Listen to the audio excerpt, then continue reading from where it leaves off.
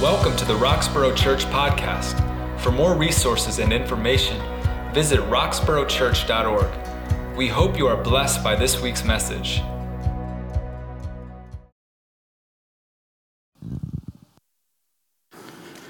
Ooh. Amen. How you guys doing this morning? Good? Satisfied, someone said? You looked on the screen, that's why. Awesome. It is so good to be with you guys this morning. As Pastor Ray said, we decided, myself, not just myself, but other members of the pastoral team, Pastor Crawford, Pastor Charlie Ray, we got together and just the last few months we've just been talking about and praying about what God wants us to speak about, right? What God wants us to, excuse me, y'all.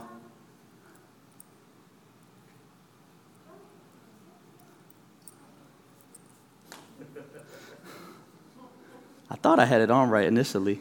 We'll work with that. But yeah, so we've been meeting together and been praying about what God wants us to speak, and we believe we landed on this series, Satisfied, and I think for a few reasons, right? One, from personal experience, I've experienced dissatisfaction, right? Anybody else can relate? Experienced dissatisfaction in some kind of way in life, and so I am well acquainted knowing that I've experienced that, and so I am longing with the rest of you in my journey with wanting to follow God in being satisfied. This is an ongoing journey. This isn't to say, I don't stand in front of you saying, hey, I'm completely satisfied, completely understanding the full complexities of that, but I will say this, that in my life, I have experienced satisfaction in the Lord.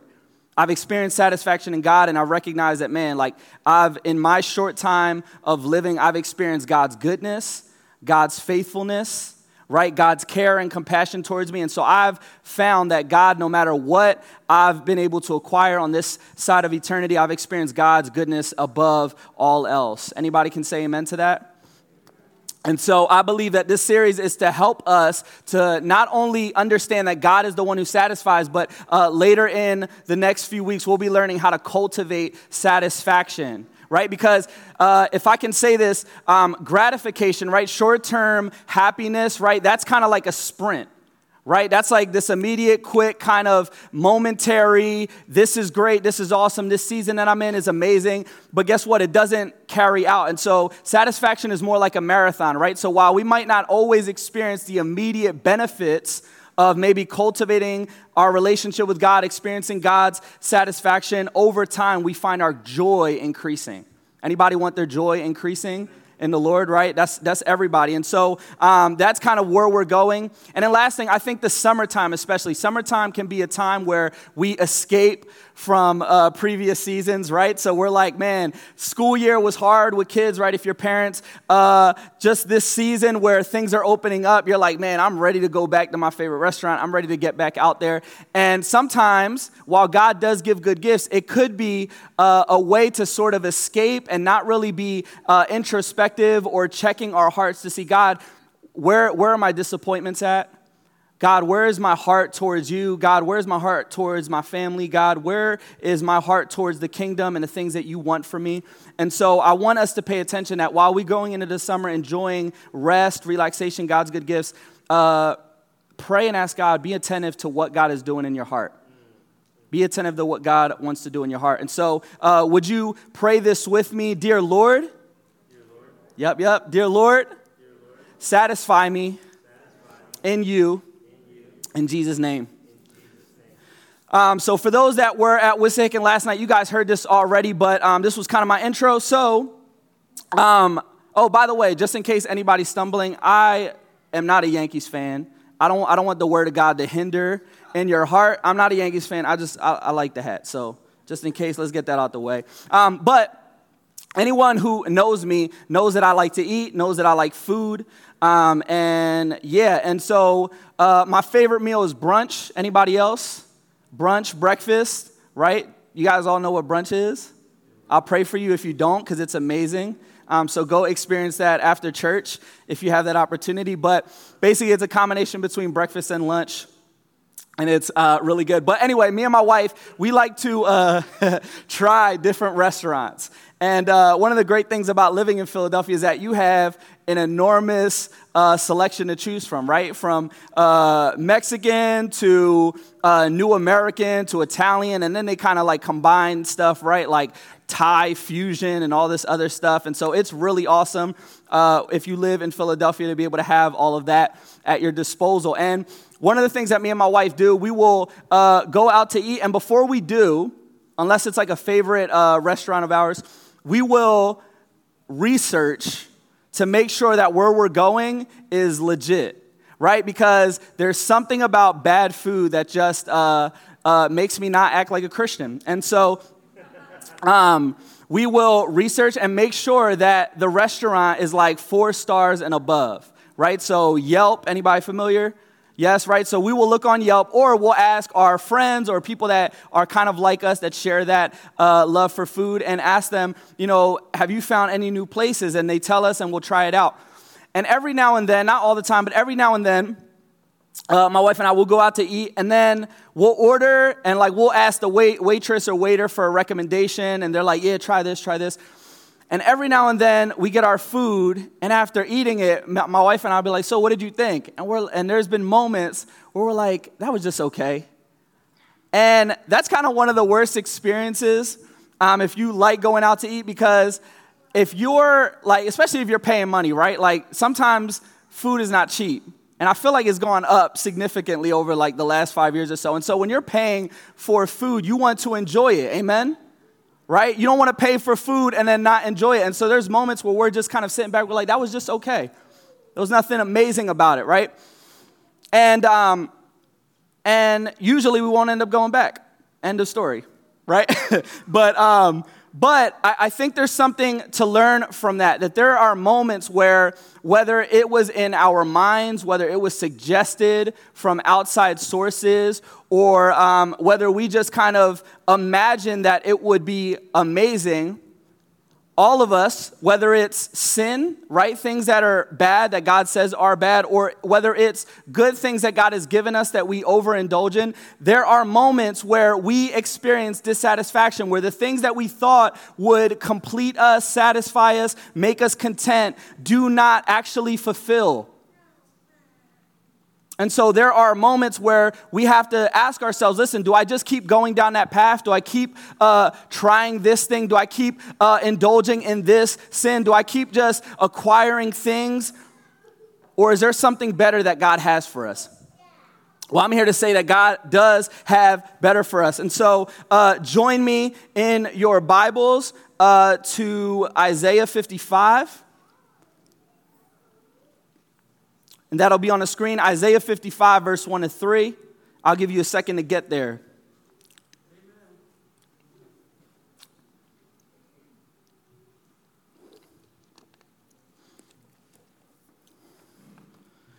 When you get there, you can say amen. Lets me know not to rush you.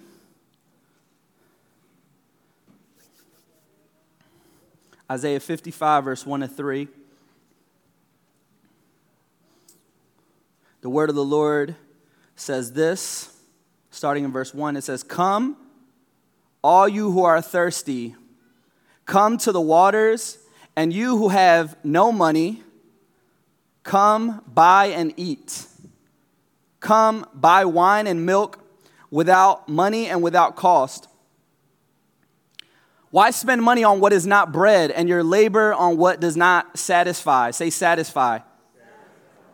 Listen to me, and eat what is good, and you will delight in the riches of fare. Give ear and come to me. Listen that you may live. I will make an everlasting covenant with you, my faithful love promised to David. So when we look at that, my first point for you guys today is that satisfaction is not a stuff issue, but a soul issue. Satisfaction is not a stuff issue, but a soul issue. When we look at Isaiah 55, verse 1 and 3, I want to give you guys a little bit of background.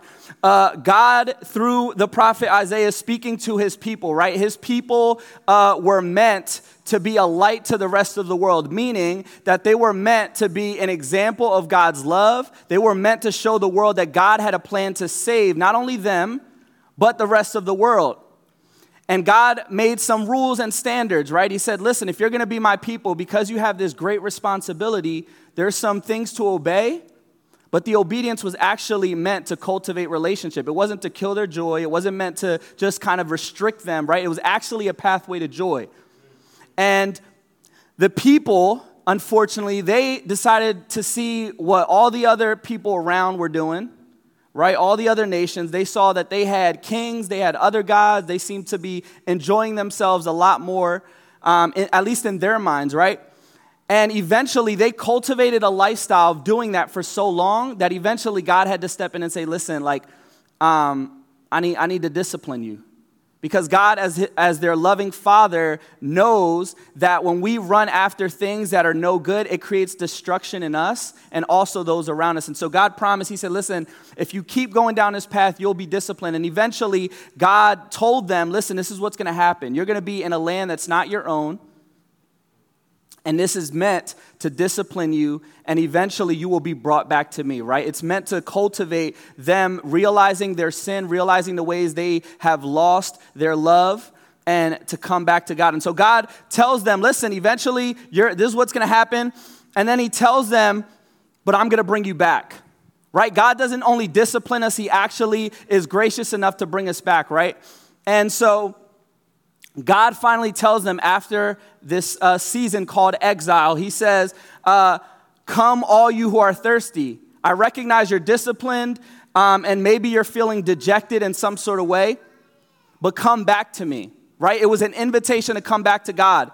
And unfortunately, the people, like we do sometimes, and parents, you might relate to this, the people took God's discipline as neglect or rejection.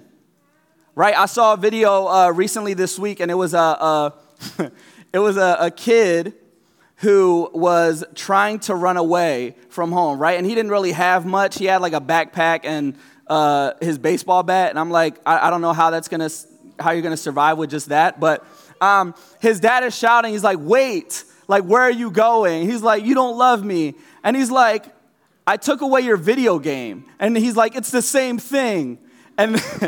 And the dad was like, no, it's not. And so in the same way, Israel, they're thinking that because God disciplined them, that somehow it meant that God didn't love them, right? And that's true sometimes for us. Sometimes we find ourselves dissatisfied and then we blame God. We're saying, God, man, you said I'd be satisfied. Why am I dissatisfied? And also many times God is saying, man, let's focus on what's going on in the heart. So anyway, God is telling his people, he's saying, no, like, don't go after other gods, because that's what the people decided to do. They're like, God, you rejected me. You don't love me. I'm going to go and find me another God to serve. I'm going to go find something else to satisfy my life because apparently you don't love me. You neglected me. And God's like, listen, you're my child. You've always been my child. Come if you're thirsty. Those gods that you're going after won't satisfy.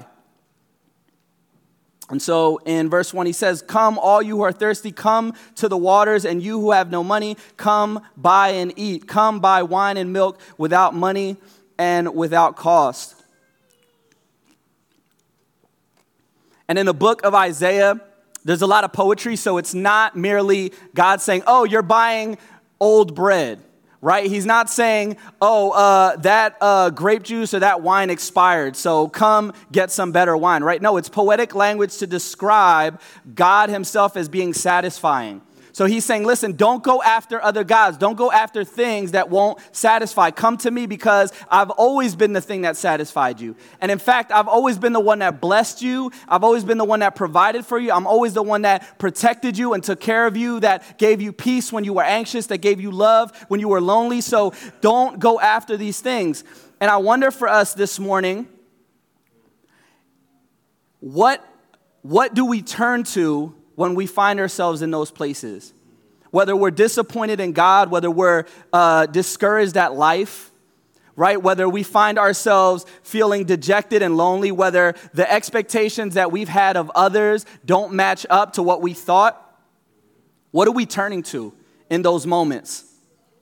Because the truth of the matter is that verse declares that God actually wants to satisfy, right? God doesn't lay out the promise of satisfaction because he's like, man, I want to dangle a carrot in front of your face. He's like, no, I actually want to satisfy you. That's why he's saying, why are you going after things that don't when I'm right here?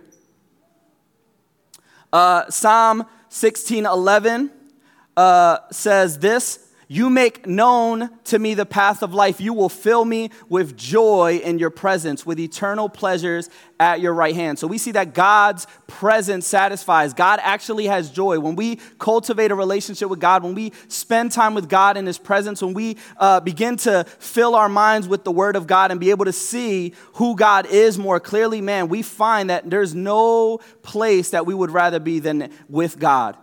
And that doesn't mean, guys, because I know sometimes we think of this as Christians, does that mean that joy is only in reading my Bible? That joy is only in praying for 3 hours? Is joy only in coming to church? And I want to say those things are pathways of joy, but notice what the song said. I believe it said everything. I'm not even going to try to butcher it, but basically the song, one of the songs that we sung, it says, you're everything, or God be my everything. Right? So God is not just limited to our religious acts. He wants actually his entire presence in everything we do, every place we go, everything we do to be filled with God. And so I ask this again, what are you being filled with? What is the stuff in your life that you're filling yourself up with? And so let me give you some kind of ideas in our culture. I know for me, I shared this last night, that oftentimes when I feel lonely or anxious or frustrated, there's a term that I found out called retail therapy. Anybody heard of that? Right? So whether it's like a new pair of sneakers, whether it's just some gadget that you don't need, right? That might be awesome. I'm not knocking people that buy stuff. One of the interesting things about Amazon, because my wife and I were Amazon Prime members, such a blessing. And Amazon will suggest things at times that you don't even need, but somehow you end up buying it, right? Like you're like, why do I need this? Like I have no need for this. You'll be buying stuff for your car and you don't even own a car, right? Like it's one of those things where they just present it so well that you're just like, yes, click, add to cart. It'll be here in 2 days and I'll get to enjoy it someday because I don't have a car. But the reality of it is, for me, that's what I tend to do, right? Being honest, those are moments where when I'm anxious, I got to be careful. I got to watch my heart because those are moments where rather than turning to God, I find myself turning to those things. And what is it for you? So it might be material possessions. For some of us, it might be that we're being filled in those moments, or we're seeking to be filled through successes. Maybe applauses, right? Someone saying how great you did at your job, or maybe your kids saying, man, mom, thanks for that meal, or your friends being like, man, you're such a good friend, whatever it is. And hear me, those things are not bad in and of themselves. But oftentimes we tend to make those things our hope. Like, man, if I could just get someone to validate me and who I am, if I could just get the boss to notice what I'm doing at the job, if I could just climb this milestone, if I could just get this promotion, then man, my life will be set and I will be good. But we all know what happens on the other side of that, right? When we've gotten that, there's this kind of like low feeling in the same way I described with the restaurant, right? There's this kind of like lull, like, man, like that didn't do it, right? And I believe what God is showing us through that, while God is saying there are good gifts, man, listen, I want you guys to be successful at your jobs. I want you to work hard. I want you to do all of the things that God is calling you to do. I want you to enjoy time with your family. I want you to do all of these things. But at the same time, we got to be careful that those things do not become the ends to a means, if that makes sense. That those things don't become our ultimate pursuit. And so in those moments where you're anxious, would you ask God, in this moment, what do I tend to go to? God, what do I tend to run after? Some of us, maybe that's not you, but for others, we seek to be filled, and God help us through religious acts absent of a relationship with God.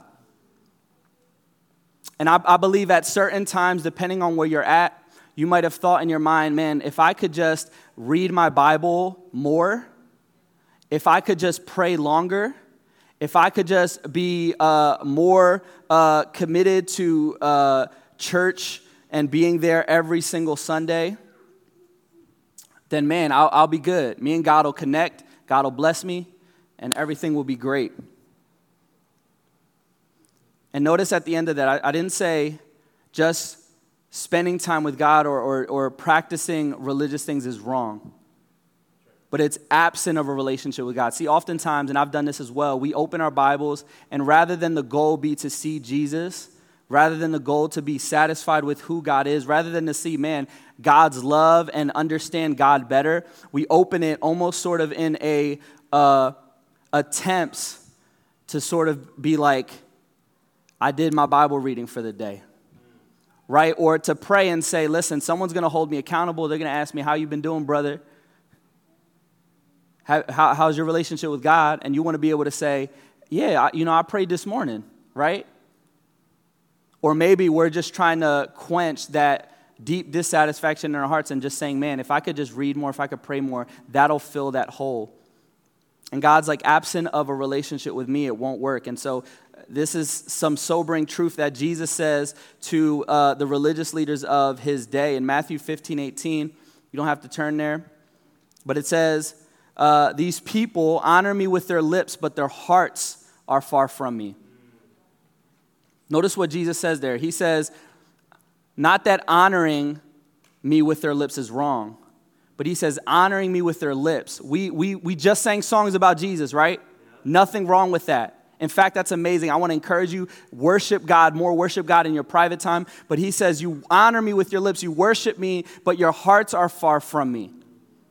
And so we all have done it. We all can be in that place where we're singing songs to God, but we're not believing what we're singing, or we find ourselves not being honest to God. Like, God, I really feel dry right now, but I'm going to sing this song because people are watching or because I feel like this is what I have to do. And I'm not saying stop that, but I am saying be honest with the Lord. Ask God to do some heart work and check your heart of where you're at, saying, God, am I lifting your name up because I want to know you better, because I love you, because I see how great you are? Or am I just kind of going through the motions? John 5, verse 39, Jesus says this about Bible reading to the people of his day, religious leaders again. And he says, you search the scriptures because in them you think you have life. Right? Searching the scriptures, reading the Bible is not bad. He says, but you search the scriptures thinking that in them, the scriptures themselves, you have life.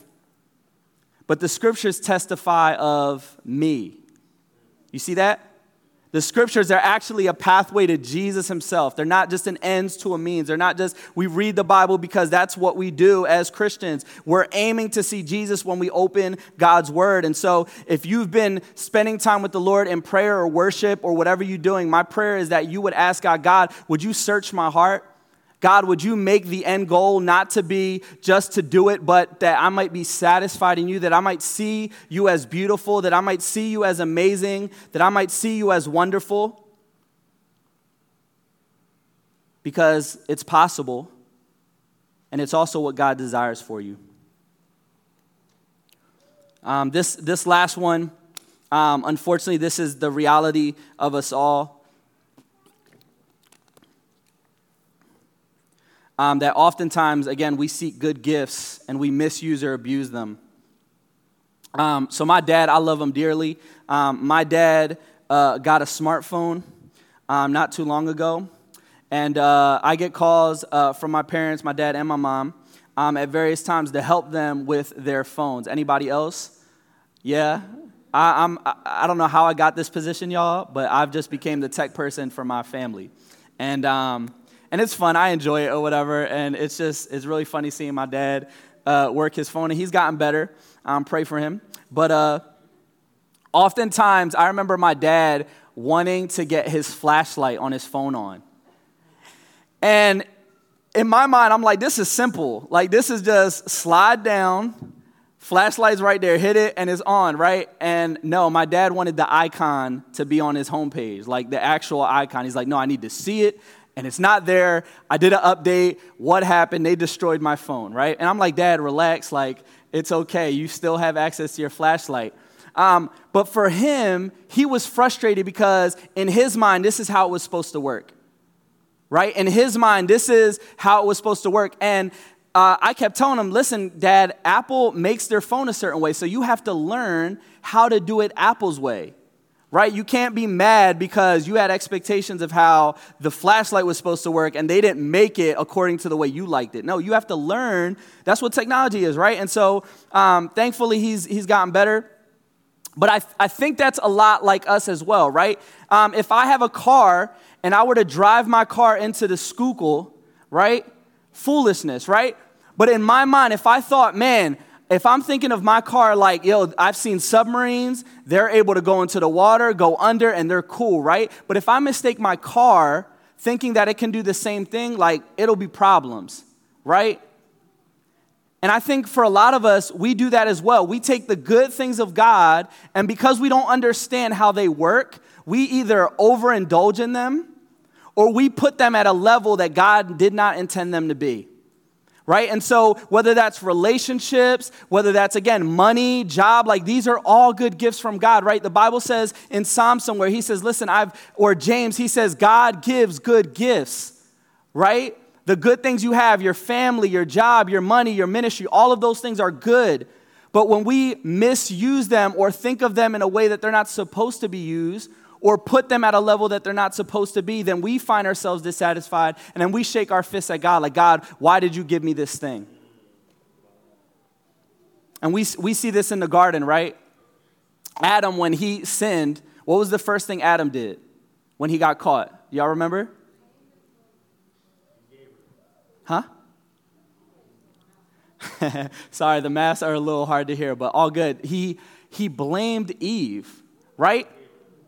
And he says to God, like, God, look at this woman you gave me, right? Like, she's the reason why I'm in this position. This is why I feel guilty and shameful or ashamed, and it's her fault. And so we do that all the time. We take the things of God, and when they don't work out in our favor, we misuse them. We blame God almost for the things that he's given us and say, God, why would you give me this job if it wasn't going to be satisfying? God, why would you give me this spouse if we're going to argue? God, why would you give me money if you knew it was going to be dissatisfying? And really, the problem is that God has given these things as good gifts.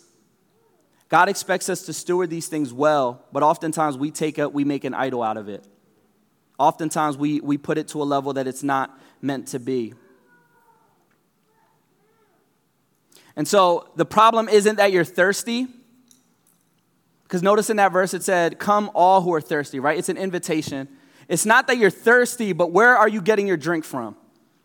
Right? What is your source, right? Are you drinking from a well that actually can fill you? Are you drinking from a well that can actually satisfy you? Are you drinking from a well that has temporary limits, right? Or maybe it's sin for a lot of us. Everyone has a sin that they struggle with. Like, are you finding yourself satisfied or temporarily gratified by that thing and then finding yourself empty and dry?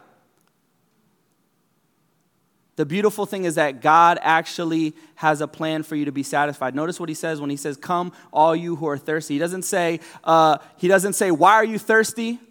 He doesn't say, how did you get there? He doesn't start beating them down and say, man, if you would have just packed an extra gallon of water, you wouldn't be thirsty, right? Like, he doesn't beat them about why they're thirsty. He just makes the invitation. And so for many of us, if you're thirsty here today, like, the answer isn't trying, let me figure out how I got here.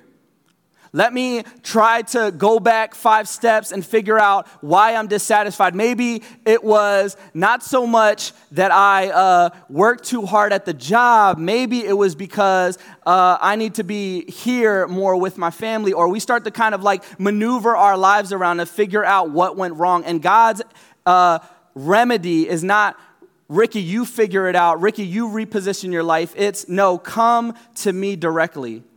that I am the source for you to be satisfied. And so my next point, satisfaction requires a Savior. All of us at one point or another have tried to reorient our lives in some way. All of us have tried to make changes to our lives. And all we've been doing, guys, is behavior modification or repositioning our priorities, which is helpful. But I do feel like there's a better way. Turn with me to John 7, verse 37.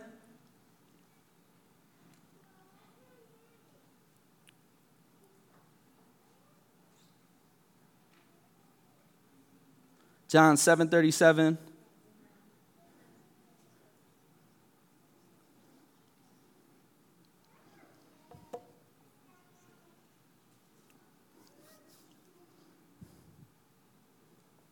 Jesus says this, he had spent some time in this festival, Jewish festival, and then on the last day, he cries out. And he says, on the last and greatest day of the festival, Jesus stood and said in a loud voice, "Let anyone who is thirsty come to me and drink.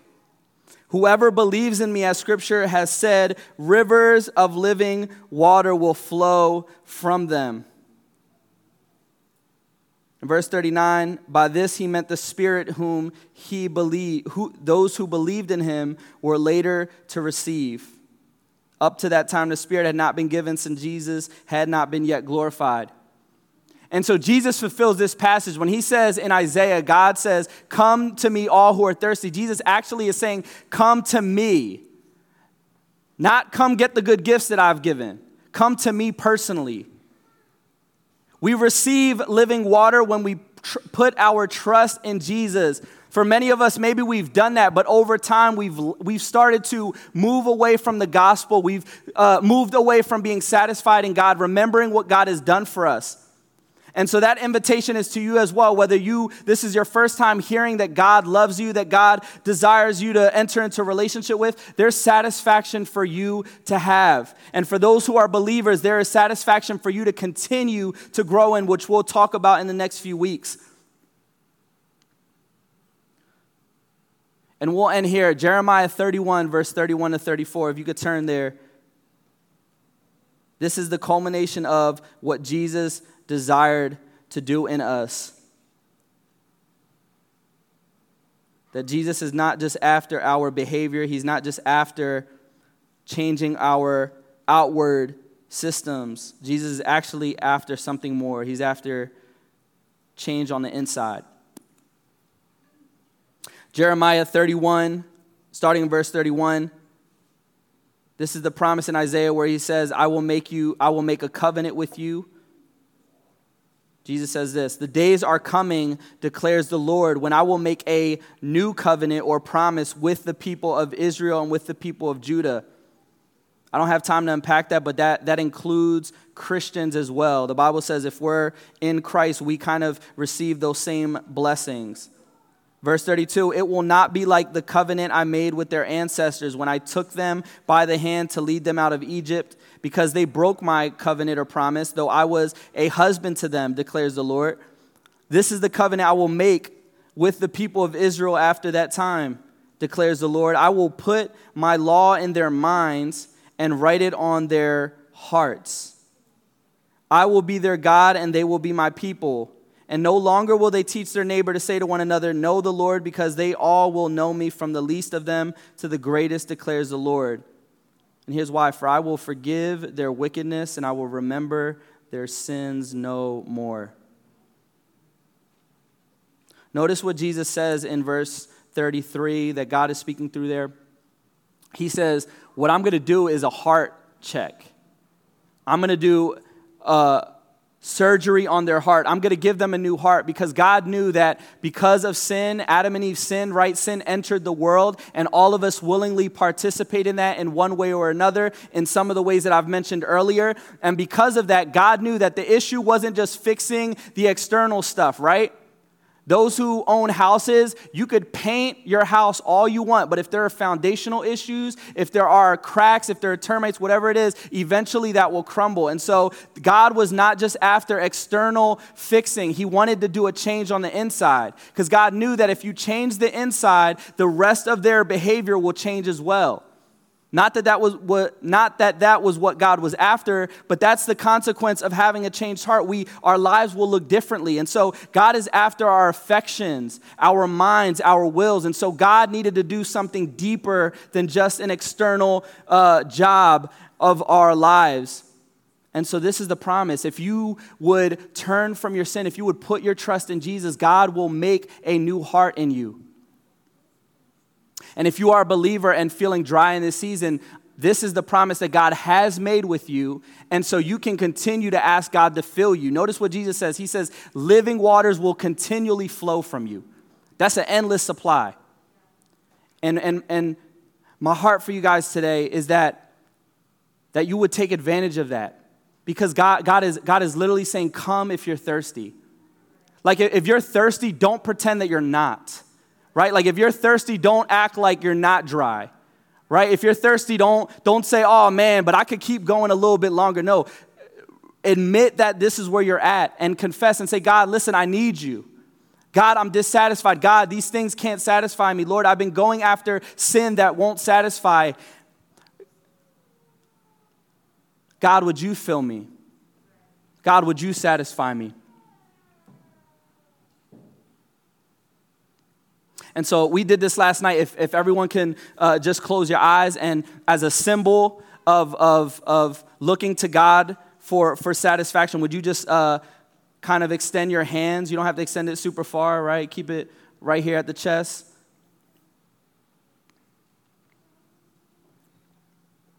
And in your own way, would you talk to God right now? If maybe you've been going after sin and maybe you've just been deceived into thinking that those things will fill you.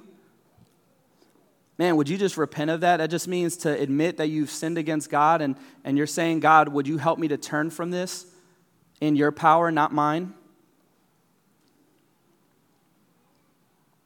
Maybe you're here and you haven't put your faith in Jesus, and maybe if you're online and you haven't put your faith in Jesus, know that God is the only one that can satisfy you. He's forgiven you of all your sins, and he wants a relationship with you here and in the next life. And so would you put your trust in him? Would you say, God, forgive me of my sin? God, I put my trust in you as my Lord, my Savior. And maybe you're a believer. Maybe you've just been going through the motions. Maybe you've been, reading and praying, and maybe you've just kind of been doing it out of rote and repetition and just kind of doing it because that's what you know you're supposed to do. I'm not saying stop those things, but I encourage you, would you say, God, fill me so that this time with you that we spend, would it be satisfying? God, would I see you as beautiful? Would I be filled with joy in knowing you? And God, would you fill us all, Lord? We all need you in some measure or another, God. We're never complete, God. And yet there is a tension in that, God, that we can be satisfied. God, you've given us your Holy Spirit for those who are in Christ. And so, God, we want to bank on that promise, God. You promised living water, God, to spring inside of us. And so, God, would you fill us? Would you fill your people, Lord? Father, would everyone walk out here knowing that they can be satisfied in you? Would they experience that, God?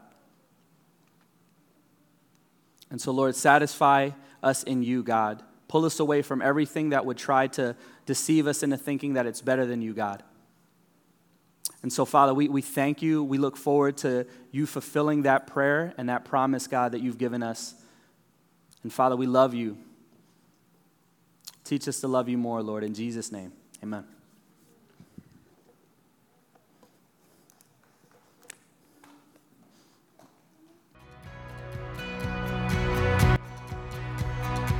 Thank you for listening to our weekly podcast.